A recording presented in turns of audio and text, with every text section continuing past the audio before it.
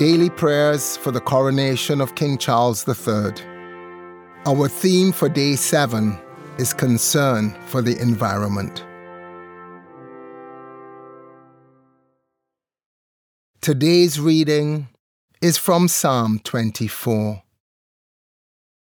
The earth is the Lord's and all that fills it, the compass of the world and all who dwell therein. For he has founded it upon the seas and set it firm upon the rivers of the deep. God showed me a little thing, the size of a hazelnut, on the palm of my hand. I looked at it and wondered, "What is this?" The answer came, "It is all that is made." I marveled that it continued to exist. It was so small. It exists both now and forever because God loves it.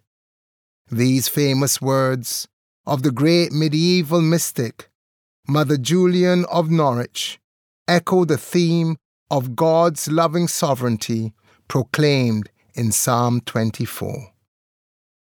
Christians believe that God has uniquely entrusted to human beings the care of creation, and that to God we must render an account of our activity.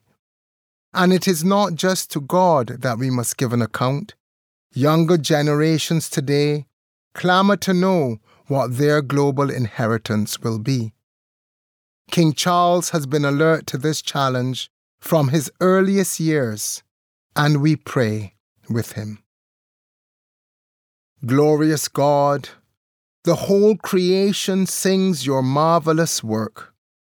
May heaven's praise so echo in our hearts that we may be good stewards of the earth and rejoice to be called your children.